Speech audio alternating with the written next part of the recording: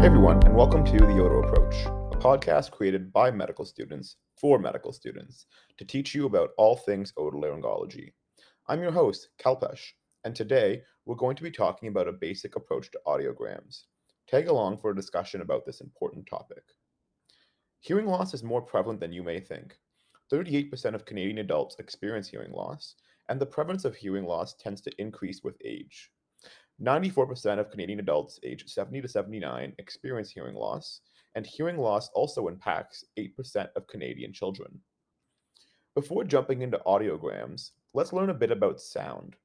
Sound is the result of vibrating air particles. Sound frequency is the number of cycles per second that these particles vibrate back and forth, creating a sound wave.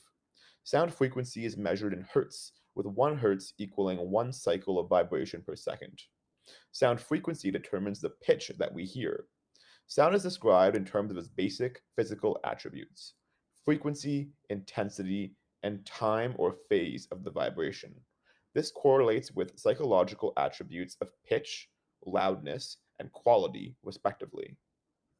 Sound amplitude is measured by the pressure acting on air particles. Sound pressure is the loudness or intensity of sound. The intensity is usually measured in decibels or dB, after the renowned Alexander Graham Bell. Since humans are capable of hearing such a wide range of sound volumes, decibels require a logarithmic scale of measurement. The hearing process can be summarized by sound energy being captured by the outer ear, transformed by the middle ear, and transduced by the inner ear. The external ear consists of the auricle and the external ear canal. The middle ear consists of the tympanic membrane and the ossicles, while the inner ear contains the cochlea. Sound is perceived when sound information is sent from the organ of Corti to the auditory cortex in the temporal lobe via the cochlear nerve. It's important to have a good understanding of this pathway because dysfunction anywhere along it can cause hearing loss. Hearing loss can be identified and described by simple bedside tuning fork testing. However, audiometry is the most commonly used tool to objectively identify and describe hearing loss. To learn more about tuning fork testing, listen to our previous episodes on adult sensory neural and conductive hearing loss. Pure tone audiometry assesses hearing by emitting various sound pressures or loudness over a range of pure tone frequencies. Essentially, audiometry will tell you the degree of hearing loss measured in decibels at these pure tone frequencies.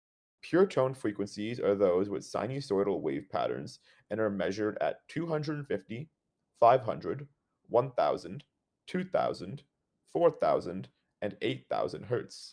Pure tone audiometry is based on obtaining a series of thresholds at various pure tone frequencies. The pure tone average is the average hearing decibel threshold at 500, 1000, and 2000 Hz. These are included because they are the frequencies at which human speech is typically heard. The pure tone average should be within 10 decibels of the speech reception threshold. Otherwise, this may be indicative of a retrocochlear pathology. Pure tones are emitted through bone conduction and air conduction during audiometry. Testing a patient's hearing when delivering the sound via air conduction assesses the ability of sound to travel from the external ear to the inner ear, also known as conductive hearing. Testing hearing when a sound is delivered via bone conduction assesses the function of the inner ear, cochlea, and nervous system, also known as sensory neural hearing. Air conduction is assessed by transmitting sound through earphones and is essentially the same as how we hear a sound day to day.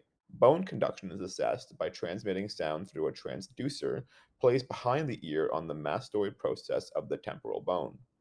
This vibrates the cochlea and bypasses the conductive portion of hearing, only assessing sensory neural hearing. Air conduction relies on conductive and sensory neural hearing, so bone conduction will never be lower than air conduction. Air conduction and bone conduction are measured at each of the pure tones in each ear until a threshold is reached. A threshold is the lowest decibel sound level that a patient can discern at least 50% of the time at a specific pure tone. An air-bone gap reflects the degree of conductive component contributing to the overall hearing loss. An air-bone gap will present with reduced air conduction compared to bone conduction, suggesting an issue with conductive hearing. The opposite would not occur as air conduction relies on both conductive and sensory neural hearing.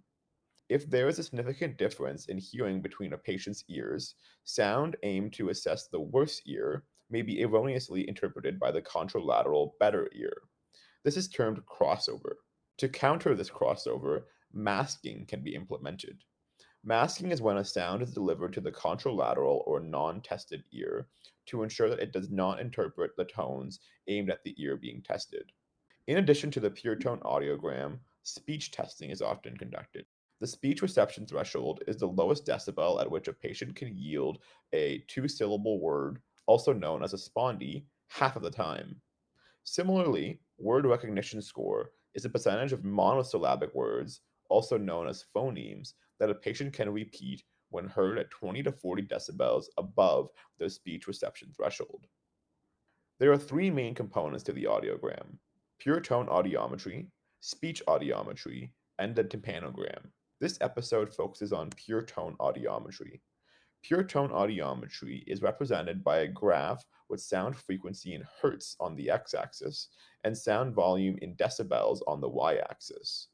The frequencies of pure tones increase from left to right along the x-axis. Decibels increase from top to bottom on the y-axis. Higher decibels at a given frequency indicate that the patient requires a louder sound to hear at that pitch. When reading an audiogram, the right ear is often denoted by red symbols and the left ear by blue symbols. Right ear air conduction is represented by circles, while left ear air conduction is represented by X's. Right ear bone conduction is denoted by a square bracket with its open side to the right, and left ear bone conduction is a square bracket with its open side facing the left. An easy way to remember this is to imagine the brackets as over-the-ear headphones on a person facing you. When interpreting an audiogram, you should consider 1. The degree of hearing loss, 2. The pattern of hearing loss, and 3. The type of hearing loss. The degree and pattern of hearing loss can be assessed solely by looking at the air conduction line, the circles and X's. The type of hearing loss requires both the bone conduction and air conduction lines for assessment. The degree of hearing loss is described based on the level of decibels required to achieve the hearing threshold. Hearing plotted between 0 to 20 decibels for any given frequency is considered within normal limits. Hearing loss can be classified by severity based on the sound threshold level. Thresholds reported over 20 decibels are considered to reflect impaired hearing. 20 to 40 decibels is mild hearing loss, 40 to 55 is moderate hearing loss, 55 to 70 is moderately severe hearing loss, 70 to 90 is severe hearing loss, and greater than 90 is profound hearing loss. The pattern of hearing loss is described based on the frequency at which the hearing loss is experienced. This can be described as low, mid, or high frequency hearing loss. There are three types of hearing loss: conductive, sensorineural, and mixed. Conductive hearing loss is caused by disorders of the outer and/or middle ear with normal bone conduction threshold responses, while air conduction thresholds fall outside the normal limits. The air conduction line will be impaired, meaning it will require higher decibel sounds to reach the threshold, while the bone conduction line will be normal. Such an audiogram would suggest that the conductive component of hearing is impaired while the sensorineural hearing is normal. Conductive hearing loss suggests middle or external ear pathologies. Common causes of conductive hearing loss include cerumen impaction, otitis externa or otitis media, middle ear effusions, foreign bodies in the ear canal, exostoses or abnormal bony growths in the ear canal, dysfunction of the ossicles, cholesteatomas, which are abnormal keratin deposits, and tympanic membrane sclerosis or perforation. Sensory neural hearing loss is impairment of the inner ear or a retrocochlear pathology, including etiologies relating to cranial nerves 7 and 8. If both sensory neural and conductive aspects are present, this is mixed hearing loss. Sensory neural or cochlear hearing loss involves damage to portions of the cochlea, such as the outer or inner hair cells or striae vascularis. Sensory neural hearing loss is indicated by impaired air conduction and bone conduction, but the lines and their impairment will be equal. This audiogram pattern suggests hearing is only limited by the sensory neural component, and conductive hearing is normal. Sensory neural hearing loss suggests inner ear or nervous system pathologies. Common causes include congenital hearing loss, intracranial infections, presbycusis or age-related hearing loss, noise-induced hearing loss, ototoxic drugs, and cerebellopontine angle tumors. Mixed hearing loss will have an air-bone gap, but the bone conduction line will not be normal, suggesting impairments in both conductive and sensory neural hearing. Putting all of this together, you can describe audiograms, and therefore describe a patient's hearing loss. For example, you could say a patient has right-sided, moderately severe, high-frequency sensory neural hearing loss. For more information on hearing loss, check out our previous episodes on sensory neural and conductive hearing loss. There are common patterns you might see on audiograms which are important to be familiar with. Presbycusis is age-related hearing loss. It is the most common type of hearing loss and classically presents with bilateral, symmetric, sensory neural hearing loss, worsening or downsloping in the higher frequencies. Hearing loss due to noise exposure classically presents with a noise notch, an audiogram with a V-shaped notch or dip in hearing, typically at 4000 Hz. Often patients will have occupational exposure to loud noise, such as construction workers, musicians, and bartenders. Hearing protection and education are important preventative health strategies. Otosclerosis is abnormal bone growth in the middle ear, which results in conductive hearing loss due to dysfunction of the acicula chain. Most often, this is due to immobility of the stapes footplate in the cochlea's oval window. Otosclerosis is classically associated with a Carhart's notch on an audiogram, which is a dip or V-shaped notch in hearing, typically at 2000 Hz. Treatment for this is stapedotomy, which is essentially removing the diseased stapes and replacing it with a prosthesis. Asymmetrical or unilateral hearing loss without an identified cause warrants a referral for a head MRI. Asymmetrical hearing loss is classically defined as a difference of 15 or greater decibels at three contiguous frequencies. Although relatively uncommon, asymmetry can be due to a vestibular schwannoma, a benign tumor arising from the Schwann cells of the vestibular nerve. This compromises sensory neural hearing.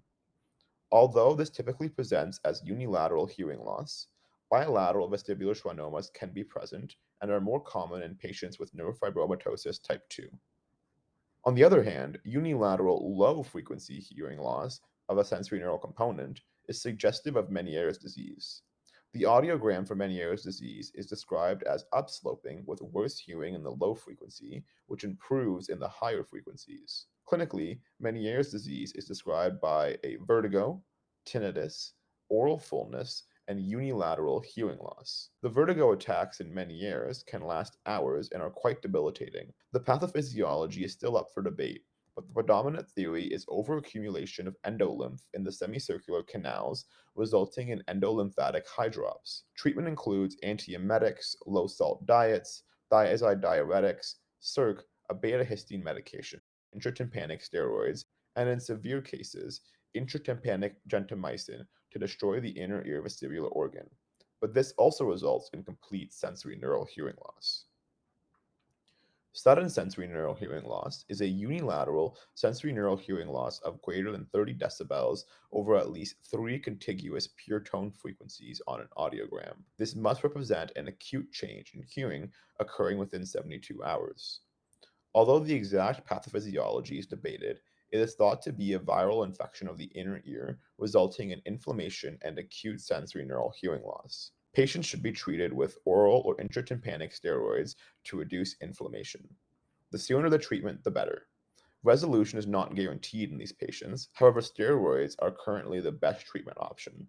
Congenital or hereditary hearing loss is classically described as having a cookie bite pattern on the audiogram. It is so named because there is a decrease in sensory neural hearing in the mid frequencies, resulting in a U-shaped pattern resembling a cookie bite. It is important to note that audiograms should be interpreted in the context of the patient's clinical picture. Please listen to our previous episodes for more information on otologic assessments. A future episode will focus on the basics of hearing aids, so be sure to check back in for that episode.